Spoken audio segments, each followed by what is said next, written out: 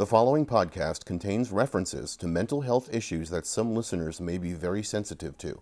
Listener discretion is advised. I'm Roger Baker, Executive Director of the Stratfor Center for Applied Geopolitics at RANE, a global center of excellence for geopolitical intelligence and analysis. Learn how you can put geopolitics to work for your organization at ranenetwork.com.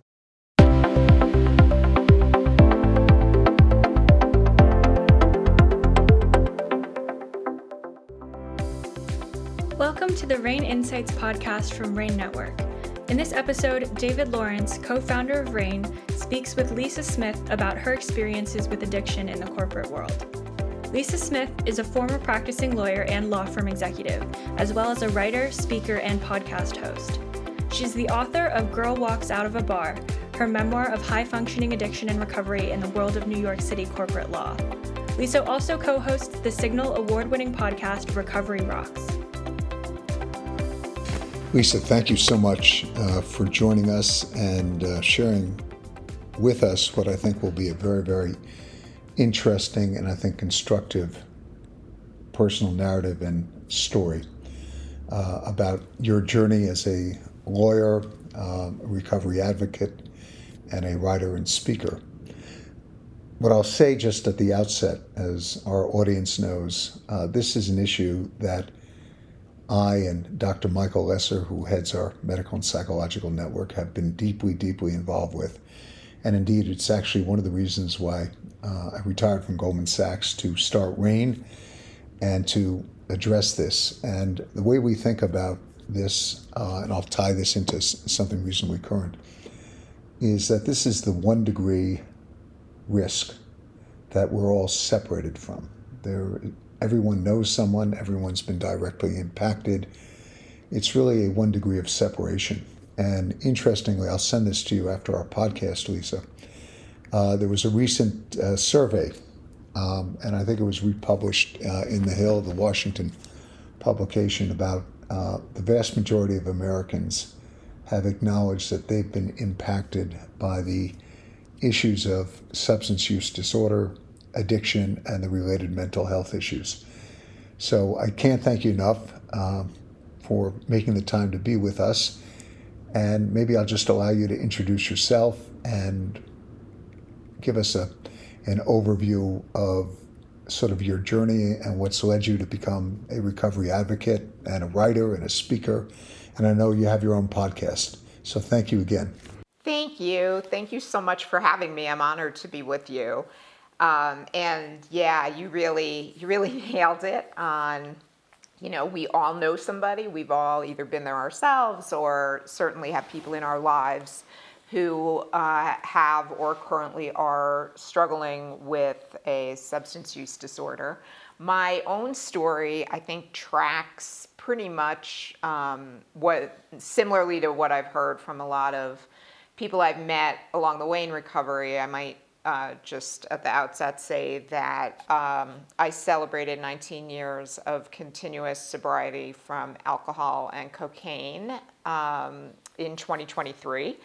And I was, from the start, all through my recovery, I've noticed a lot of similarities between my story and many others. So it's kind of...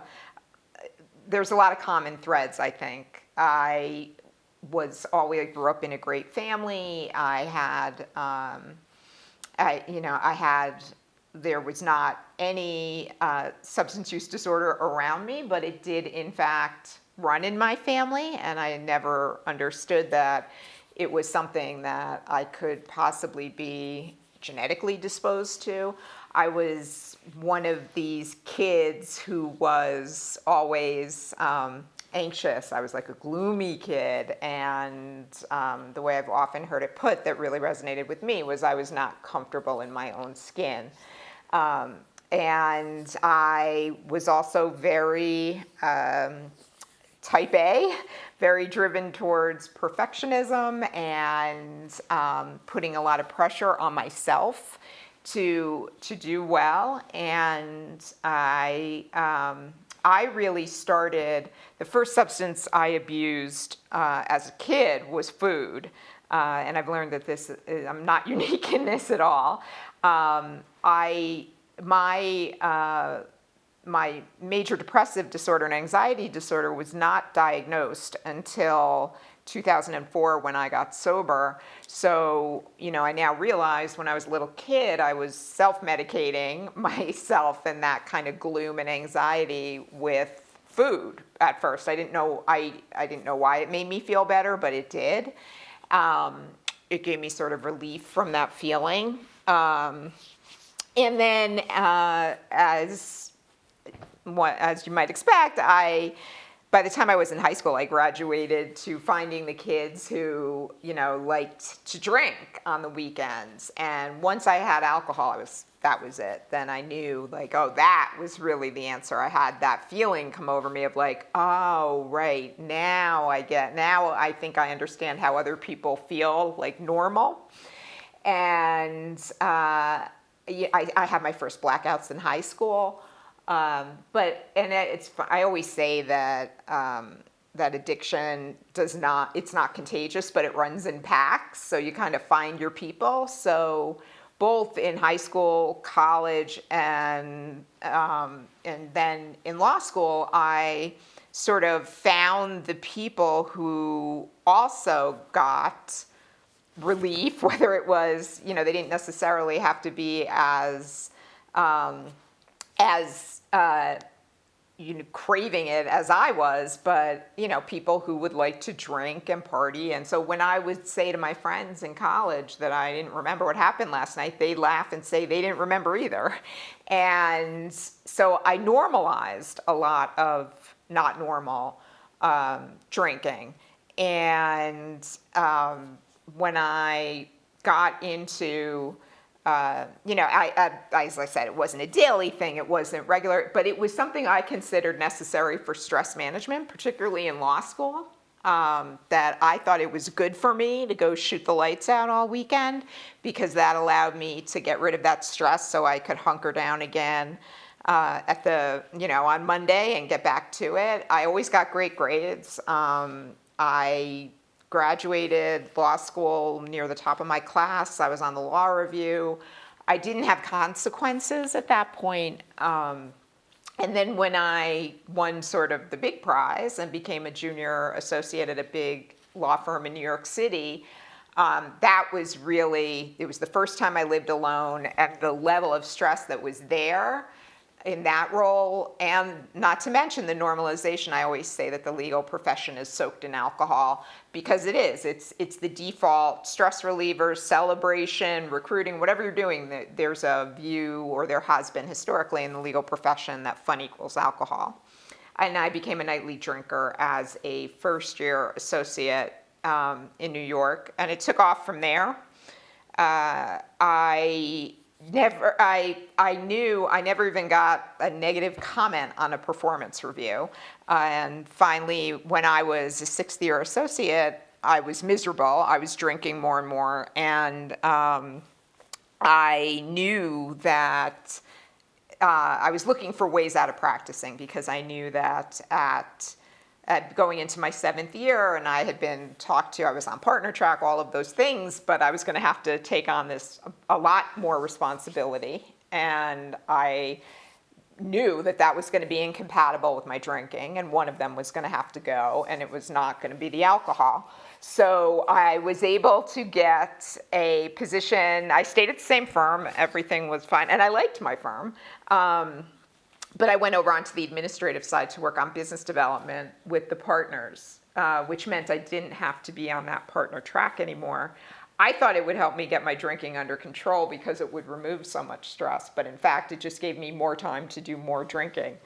I stayed in business development throughout, and I hit my bottom in April of 2004, and by then, I was a director of client development at a big firm in the city, and the last 18 months of my using had been basically 24/7 around the clock. I had added in the cocaine with the alcohol not for fun. Nobody does any of this at that level for fun, but to counteract the effects of the alcohol so that I could function.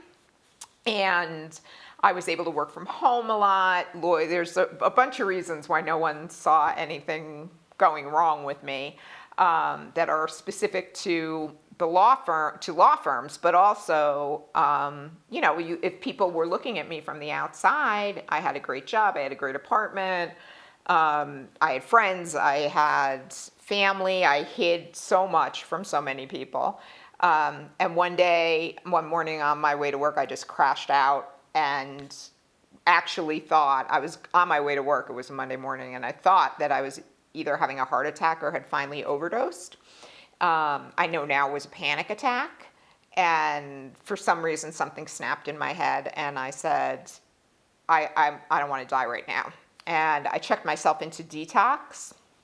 I refused to let my law firm know what was going on because, this was 2004. We were doing a lot to break stigma in the industry, but certainly at that point, I was not going to let them know what was going on with me. And I let them know. I said I had a medical emergency over the weekend. I'm fine.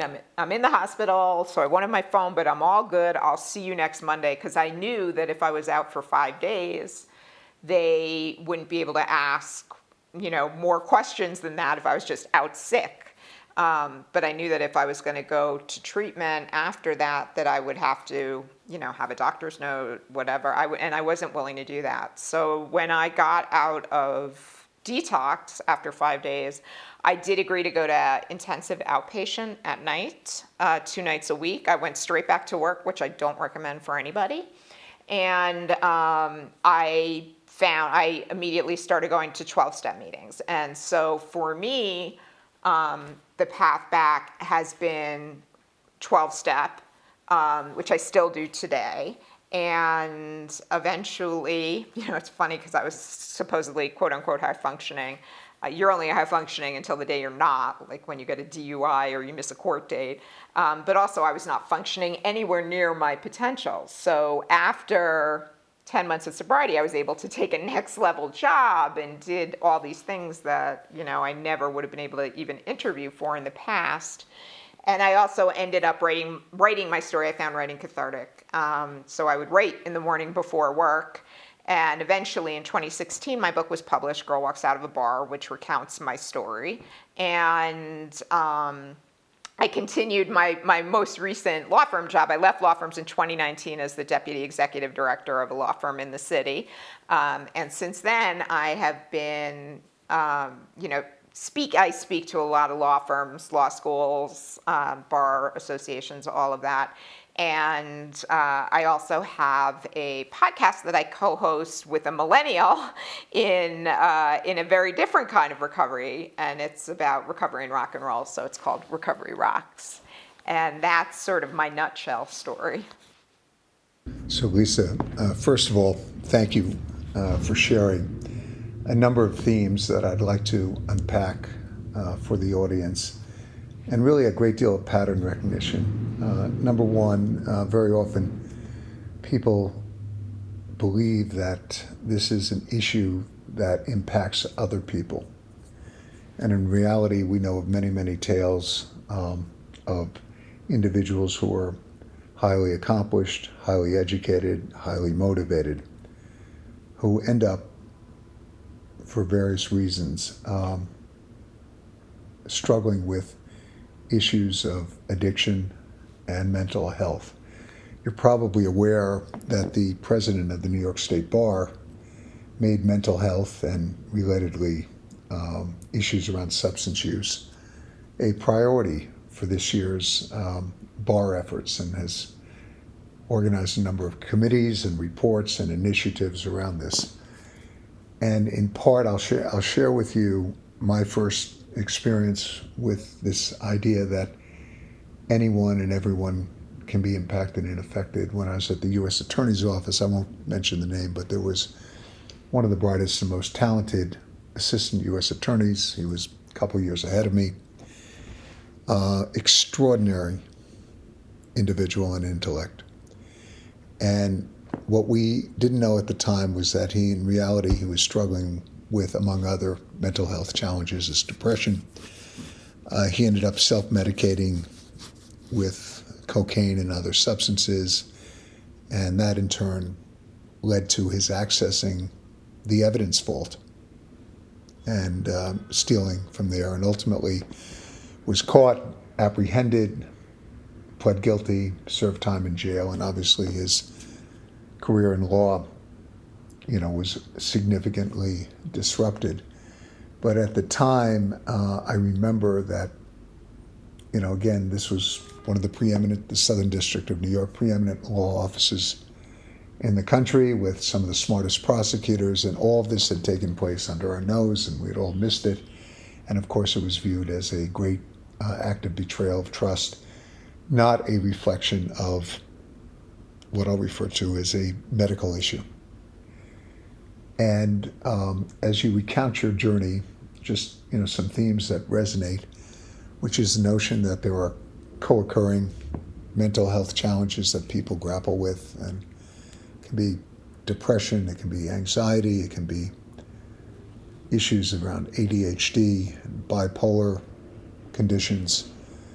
And in an effort to feel better, to get themselves better, people do experiment with drugs, and they do it at various levels: grade school, high school, college. And unfortunately, I like to refer to it as, the pole is greased, and it's very easy to start sliding down that pole, where it no longer becomes a process of making rational decisions. Your brain is taken over. Very often this happens with people whose brains are not fully developed, that they can't even appreciate the risks. And then the rest becomes history. And what I'm hearing from your experiences, Lisa, is that, there is a common, I'll call it a common bond with so many people. And, the choices we make, and some of them are made very, very early, often carry unintended and very significant consequences that spiral out of control. That certainly was the case for me. I would say that, the choices that I was making along the way, from when I was, let's say, take it when I was young and started with food, it was just an immediate need to quell the noise in my head. And, in my 8-year-old brain, there was certainly no grasp of anything more than that, but it did start me kind of chasing that feeling, which went on, I was 38 years old when I got sober. And, the way I've described it, I completely agree with everything you just said, is that, it owned my brain. There were so many things that I did and said and all of that I so ashamed of. And then when you, or for me, I'll just speak to my experience, when that shame that I was living with about how I was living my life, about the things I did, the things I said, only perpetuated it for me. It was just like gas on the fire to say, I got to shut this down now. It just kept, the more that happened, the more I thought about it, the more I needed to shut it out, kind of thing. And that went on, forever. And that's why I think for me, like, the biggest thing that 12-step did for me was help me, go through all of those things and clean my side of the street and figure out a way to live that I didn't have to be walking around in shame and guilt and fear all the time. Yes, so I really want to explore that theme for our audience because, working with Dr. Lesser and some of the most prominent addiction specialists, we have encountered people of all age groups, professions, economic backgrounds, and experiences. And particularly tragic are the parents that have lost children, and lost children notwithstanding all the education they have, having enough disposable income to support and assist a kid, but maybe not the knowledge or the skills that are necessary. And what we repeatedly hear is the role that shame plays in this, and how it is such a significant impediment to not only the recognition that there is a problem, or the acknowledgement, that's probably a better term, but also to the path of recovery. And what gets hidden along the way, what is not disclosed, the psychological burdens of shame, of betraying people, of disappointing people, etc. And among the things that I don't think on a society level, notwithstanding a great deal of efforts, that has yet to be, I'll call it, fully and accurately conveyed, even though the body of experts, would just absolutely supports this, is that this is a disease. It's not a character flaw. It's not a behavioral flaw. It's not a personality deficit. It's a disease. And people come to attract that disease, which is chronic, as the number of years that you've had to maintain your sobriety indicate. But that people don't recognize that this is a disease, and not only should shame not attach to it, but it's everyone's obligation to remove it from the dialogue and from the, I'll call it, the equation of relationships, whether it's the relationship within a family, with friends, with an employer, within a school, etc. And I'd love to hear you maybe expand a little bit about not only the burden of shame, but sort of what can be done to take it out of the equation, because it has been such an impediment to the acknowledgement of the issue, no less the effort to seek treatment, get the help one needs, and the commitment to recovery. Absolutely. The biggest, when I think about, what kept me, and this has been borne out by the studies on lawyers struggling in the profession, but what kept me, even though I knew for so many years before I sought help that I was addicted, and that there were two things really. One was that I had the idea that I think a lot of us have, and a lot of people who are successful professionals and are struggling with these issues, that whatever it was, I was going to be able to get it under control, right? There was, for me, I kept thinking, even when it got to the point where I had to drink in the morning to get out of bed and get to work, I remember saying to myself, I know this is bad. I know that this is not sustainable, but I'm gonna get it under control. I can do that. I'm gonna get it under control. Because what hadn't I gotten under control, right? I had done everything I had set out to do in school, professionally, whatever. And for lawyers, we solve problems. We are, clients come to lawyers with problems. And so why would it goes back to that idea that you were talking about a little bit earlier, that, you can't outsmart addiction. You can't, it's just, no, I couldn't get it under control. And then it was a relief to learn. I know a lot of people sort of dread a mental health diagnosis, but for me, when I was in the detox and I was told, listen, you've crossed a line where you can never drink alcohol safely again. And, if you don't drink, you're going to die. And the psychiatrist in the hospital said to me, I think, what you've got is an underlying case. You've got major depressive disorder and an anxiety disorder, and I think you've been medicating it for ever since you started with food, instead of treating it for what it is, which is a chemical imbalance in your brain. And so I was relieved because I was like, oh my God, there's an explanation for it and there's actually something you can do about it, you know? So that was huge for me. And now the way I explain it when I speak, because this is absolutely true, is that, you know, the brain is an organ in the body, like another organ. And, you know, if I had diabetes, I would go to a doctor who specialized in that disease. I, you know, dealt with the kidneys. I would take medication that doctor prescribed, as prescribed, and I would make the lifestyle adjustments that that doctor suggested. So say diet, exercise, getting enough sleep.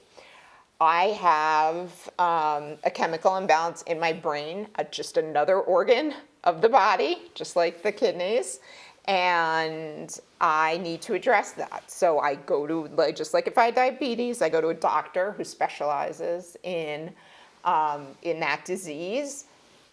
You know, while medication isn't necessary for everyone, for me it is. So I take the medication that that doctor prescribes as prescribed, and I make the lifestyle changes that that doctor suggests I make. And they are very much like the lifestyle changes I would make if I had diabetes. It's, you know, getting enough sleep, exercise, you know, moving my body, trying to eat right, trying to reduce stress, and for me, not drinking alcohol.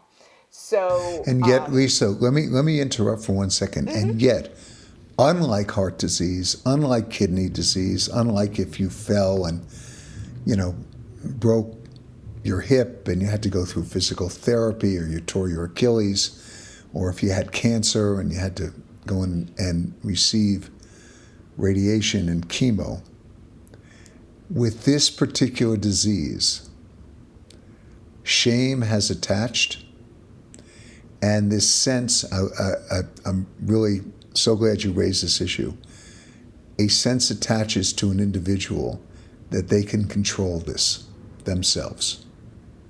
Mm-hmm. So unlike the heart and the orthopedic and, you know, the issues of cancer, there are those impediments of the stigma that attaches, and also this notion, and I know as part of, you know, the STEP program, there's the acknowledgement that you're not in control. So I appreciate you raising these points. I just wanted to emphasize it for the audience, and whether people are dealing with this issue directly or they have kids, these are two fundamental aspects of this disease, or symptoms of this disease, that can't be highlighted enough. I think that's thank you for adding that, because it's absolutely true, and I hadn't necessarily thought about it in those ways, but I appreciate that a lot. I think that we need to be talking about these issues just like we talk about any other health issues. It's not, you know, it's one of the things that I'm sure you're familiar with the 2017 report that the American Bar Association did on the path to lawyer well-being. And what was so important for them to state in that report was that in order to be a good lawyer, one needs to be a healthy lawyer. And that means physical health and mental health. It's all just health. And that is how we need to think about it. I'm very encouraged when I talk to younger lawyers and law students. I speak each year to the first-year law students as part of their orientation at Vanderbilt Law School, and I was there just this week.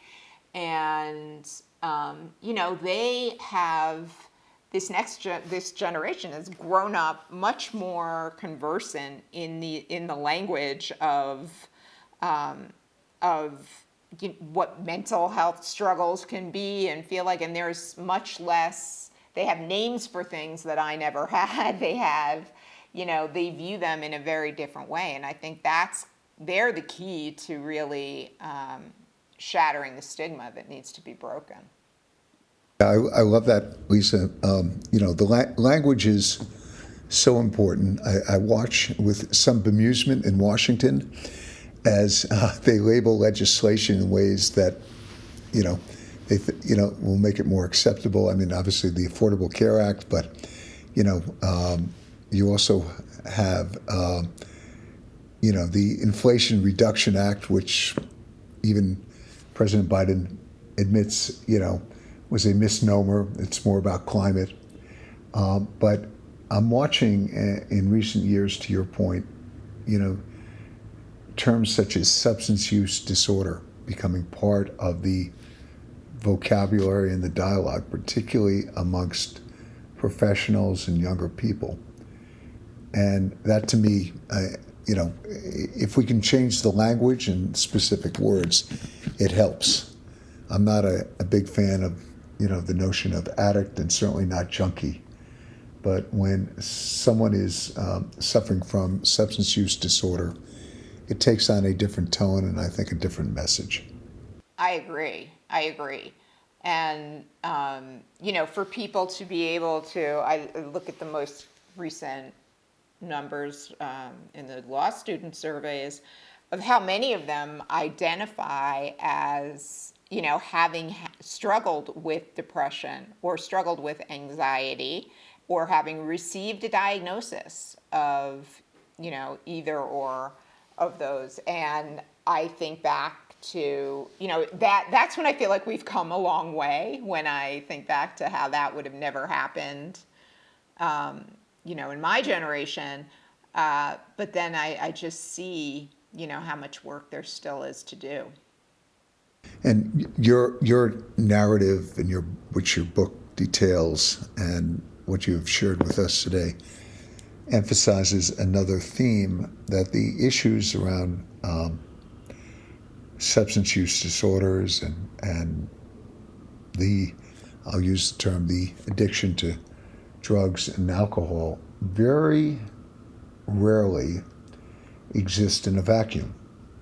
There are co-occurring medical and mental health challenges that are often there. And so as professionals have shared with me, they view, we'll call it the consequences that you experienced and lived as basically further symptoms of the underlying conditions. And the underlying conditions can be depression, can be anxiety, can be PTSD, can be bipolar, ADHD conditions. And I assume that is something that obviously you have become increasingly aware of. Oh, absolutely. I like the way you put it, that none of this happens in a vacuum. It just doesn't. I think when I get asked questions about, whether I think that there was absolutely nothing I could have done, that, when people think about, with using terminology like alcoholic, that I was bound to be an alcoholic no matter what happened in my life, that was just, what I was programmed to be. It's an impossible thing to try and analyze, because how could I possibly know what would have happened in a vacuum? None of life happens in a vacuum. And for me, that's right. The particular things that it's all one thing leads to the next thing leads to the next thing. And, it could have been, maybe it would have been different, but and that could mean maybe it would have been better, maybe it would have been worse. It's really not, I think the question of whether, it's almost like people ask that question in a way to be like, well, that could never happen to me, right? That was just something that was wrong with you. And no, there's so many factors out there, that things happen in people's lives, things change, circumstances, that I think it's impossible to know. And we all need to be aware of the fact that this is something that is, for lack of a better term, something like sort of in the water. And when, yes, I was predisposed to having these things happen. I believe, at least, because I had a genetic predisposition and I have a particular brain chemistry issue. but maybe it could be that I didn't have either of those things, and circumstances in life led me to start depending on alcohol. It's just impossible for me to say. Yeah, and what this goes back to, and I actually want to emphasize this because we have ended up working with and coming in contact with Mike Lesser and I, with so many parents who possibly didn't see, could have seen, and didn't know how to respond and react, is that very often the road to substance use disorders, alcohol, drugs, etc., begins with these underlying issues, and people, this goes back to your point, Lisa, about thinking you're in control. They try to sort of self-treat, self-medicate. And in fact, things do feel better after a drink, or things do feel better after try some cocaine. And again, the slippery slope follows. But that, again, this is, there are co-occurring issues that, potentially to your point, if they're understood, if they were understood earlier, if they were identified earlier, could have been appropriately managed, treated, etc. But unfortunately, they often go unnoticed and unrecognized.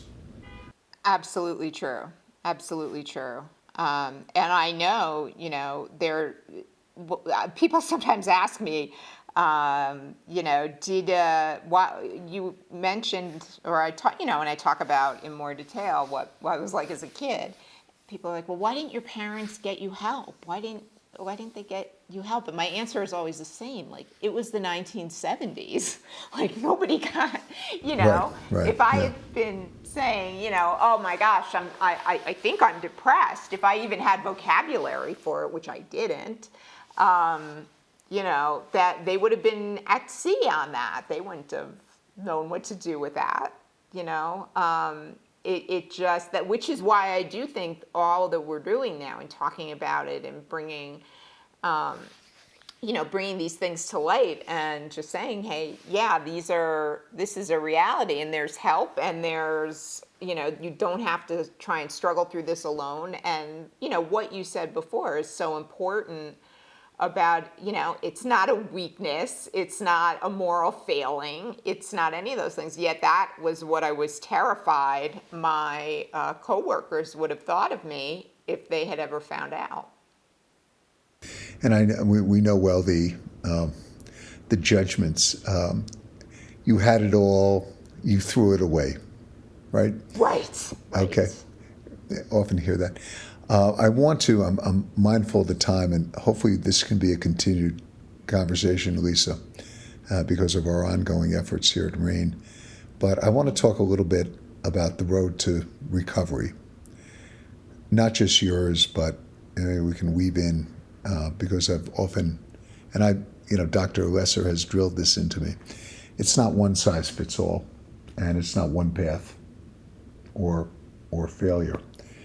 But in describing your narrative, you raised a couple very important points. One is that this is not a straight line. Recovery is not a straight line. There's, I'll call it, I'll draw my experience from Goldman Sachs. There's a lot of intraday volatility in the process. Yes. And very often it is steps forward and then steps to the side and possibly giant steps back because of relapse. And again, I just keep quoting Mike Lesser, but as he reminds me, it is a chronic disease, and like every chronic disease, there are relapses. If you have cancer, if you have a heart condition, etc., there are periods of remission, there are periods where everything is fine, and then something can happen, and you have to adjust accordingly. But you also, more than intimated in your description, Lisa, that you were trying to manage your own recovery, outpatient, and still maintain I'll refer to it as a high performance, high functioning jobs, and I think you said earlier, which you wouldn't recommend. Right. And so maybe you can take some time and talk to us about not just your recovery process, but basically what you've learned about the factors that can lead to, again, not a linearly successful recovery, but long-term, even with the ups and downs. And you also intimated that this is not something you do on your own, and the need for professional help and obviously support. So maybe you can share with us, so I don't want to call them the secrets of recovery, and I know it's day by day, and it's always day by day, but some of the things that you've identified that have been helpful, not just to you, but to others. Sure. Yeah, I mean, for me, I was so physically sick. I had been, like I said, using around, like, from the moment I woke up until the moment I passed out for about 18 months before I went into the hospital. So for me, the biggest thing right away was the physical transformation. I had not woken up without a hangover in over 10 years. So I really grasped very quickly to that. But what kept me coming and realizing that I needed to do this was and I think so many of us have felt this way, I felt so alone in my addiction. I felt so alone in my disease, and I felt like nobody could possibly understand me. And when I remember the first night I went into the outpatient rehab, I sat down in the circle and I had no idea what to expect. And I listened to what people were talking about, and I immediately was like, oh my God, I'm home. Like, these people think like I do. These are people like me. And I thought I had been, we always think we're the only one. I had thought, no one's ever going to understand this. No one's ever going to understand me. And then I sat in a room with people who, from all different walks of life that had, that I had nothing necessarily in common with. But this one thing was like, I remember thinking, these people know me better than my own family right away, just in that brain sense. I remember one of the things I shared early in that meeting or in that group was how I used to, be on my way to work in the morning, and I would see somebody, walking a dog, and they'd be, looking like the person was like up and showered and, having a normal day. And I remember just wishing so badly that I could be that dog instead of being me. And I remember when I said that, like, if I had said that to anyone in my family or my friends at that point, I don't know how they would have responded. But everybody in the room, maybe they didn't feel that same way at any point, but they nodded their heads and like, I get it. I get how you could think that way. Lisa, I have to stop you because you're making such an important point. I don't want to. Sure, please. So much of this, I'll refer to it as disease, is about loneliness and isolation, and people not having, the word support is used loosely, but the support that you're describing is, I'll call it, the support of kindred spirits who actually understand what you had been going through, what you are going through, and what you will be going through. And it's the people, the shared experiences, and as much the messengers as the message. But I'm truly appreciative that you identified that this is so often a disease of loneliness and isolation, which is why people continue to struggle, and they struggle in silence and in anonymity, and they work so hard to hide what they're going through as opposed to feeling comfortable to open up about it and, find the support, get the support that they need. So a long-winded way of saying thank you for raising those points. Of course.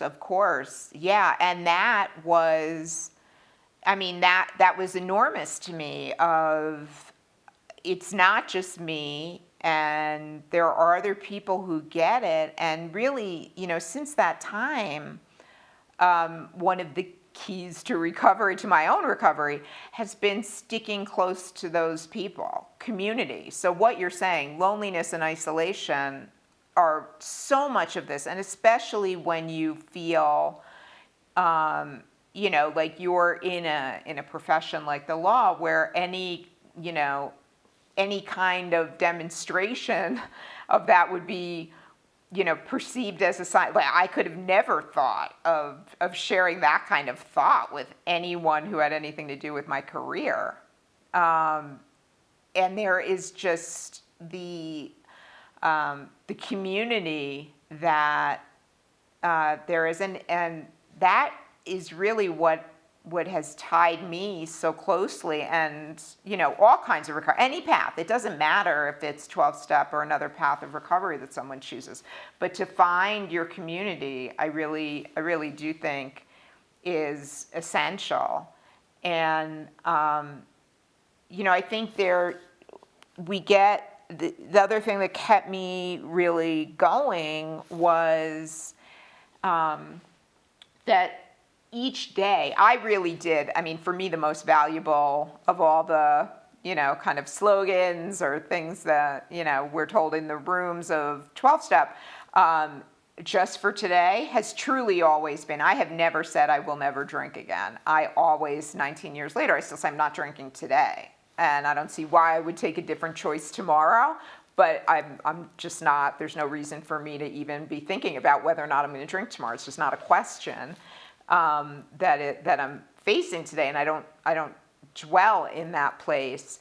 But as you build one day after the next day after the next day, it becomes like all of a sudden I look back after a few months and I was like, look how much better I feel, look how much better I'm doing at work, look how much I've also had some of my biggest belly laughs in the rooms of AA. So, look at these people I've found, and why, it became pretty quickly, I had too much to lose if I drank again. And so I didn't want to, and I was terrified of relapse. And, relapse is part of most people's stories, and it's, like you said, it's not a linear journey. And, the important thing to know for anyone who is going through it, I just always, am praying and making it very clear that you just come back. This door is always here for you. Everybody is always rooting for you. You can't, like when I've had, I sponsor women in 12-step, and I always say, you need to know at the outset, there's nothing you can do that's going to make me upset with you. I am here, you will always have unconditional support for your recovery. And that means if you do, experience a setback, if you do relapse, come right back. We're right here for you always. And I think that's really important. So Lisa, I keep maybe repeating myself. I don't want these points to be lost on the audience, and particularly when someone's trying to help a friend, and even more particularly when someone's trying to help a loved one and a child. Is this, if I might summarize a little bit, Lisa, it's a no judgments atmosphere. Yes. And a recognition that there are setbacks. And we talked earlier about the role that shame and isolation can play, but similarly the shame and isolation that somehow I failed. I had been, I'll use your term, sober for a year or 2 years, and I fell backwards. I disappointed my parents, I disappointed my colleagues, I disappointed my AA sponsor.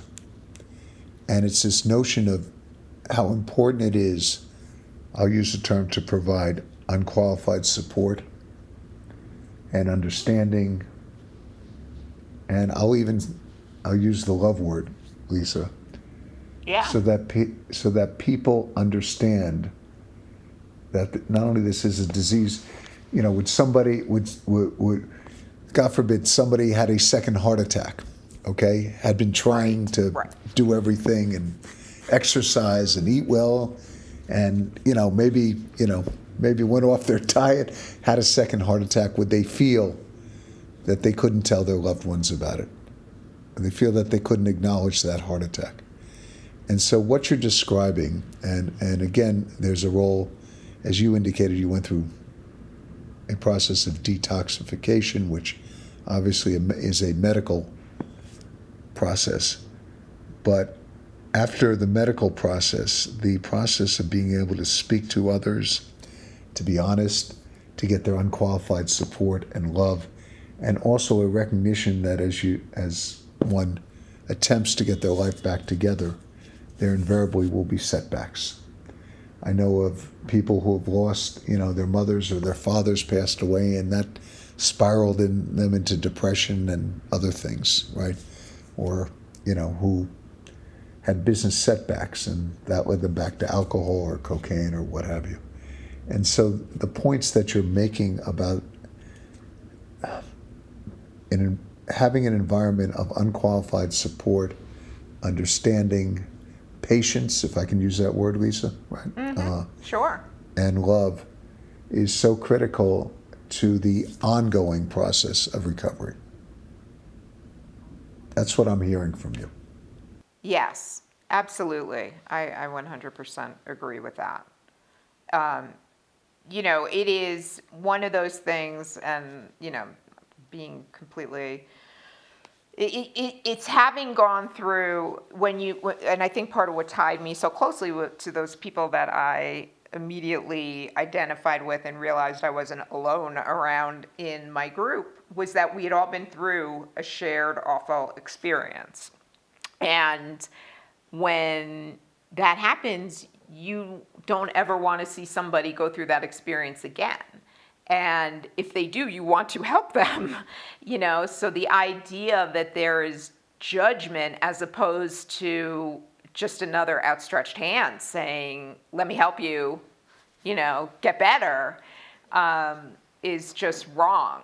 I think, when I'm in, when I'm in a room, in a 12-step room or in any kind of recovery meeting room, and somebody announces either they are new and just starting this journey, or somebody announces they're back after a relapse, that's the loudest applause in the room.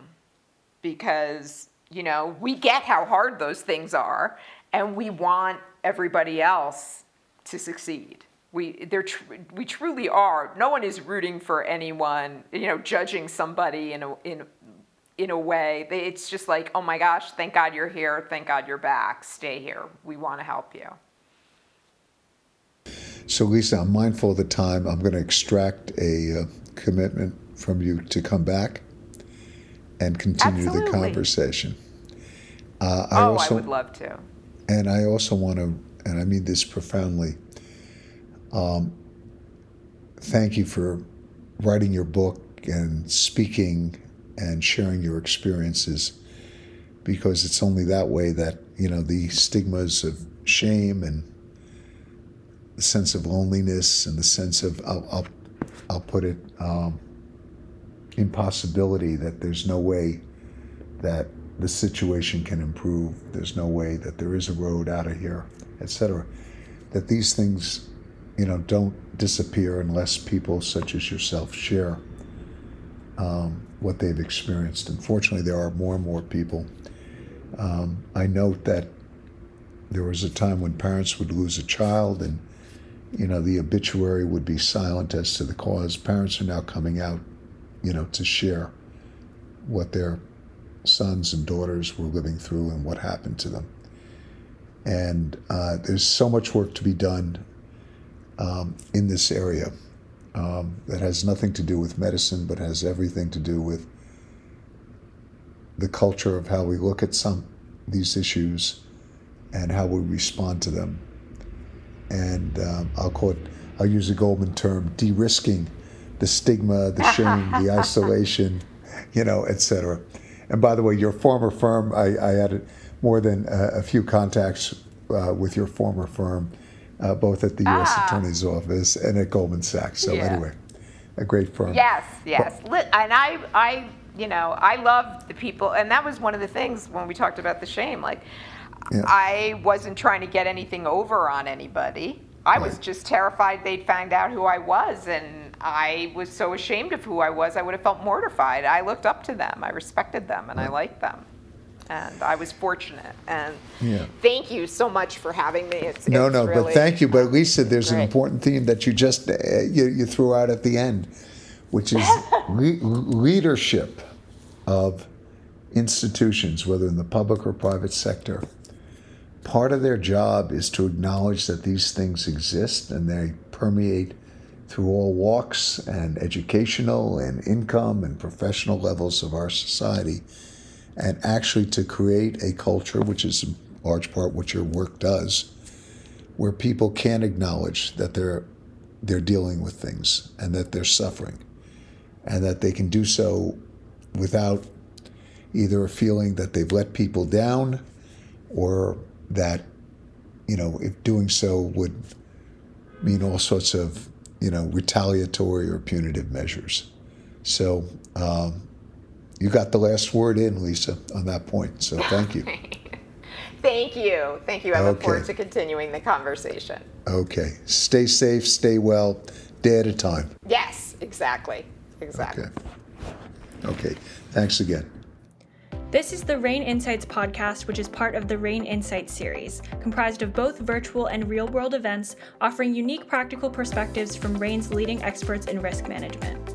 To learn more, please visit us at rainnetwork.com. That's RANE network.com. Thanks for listening.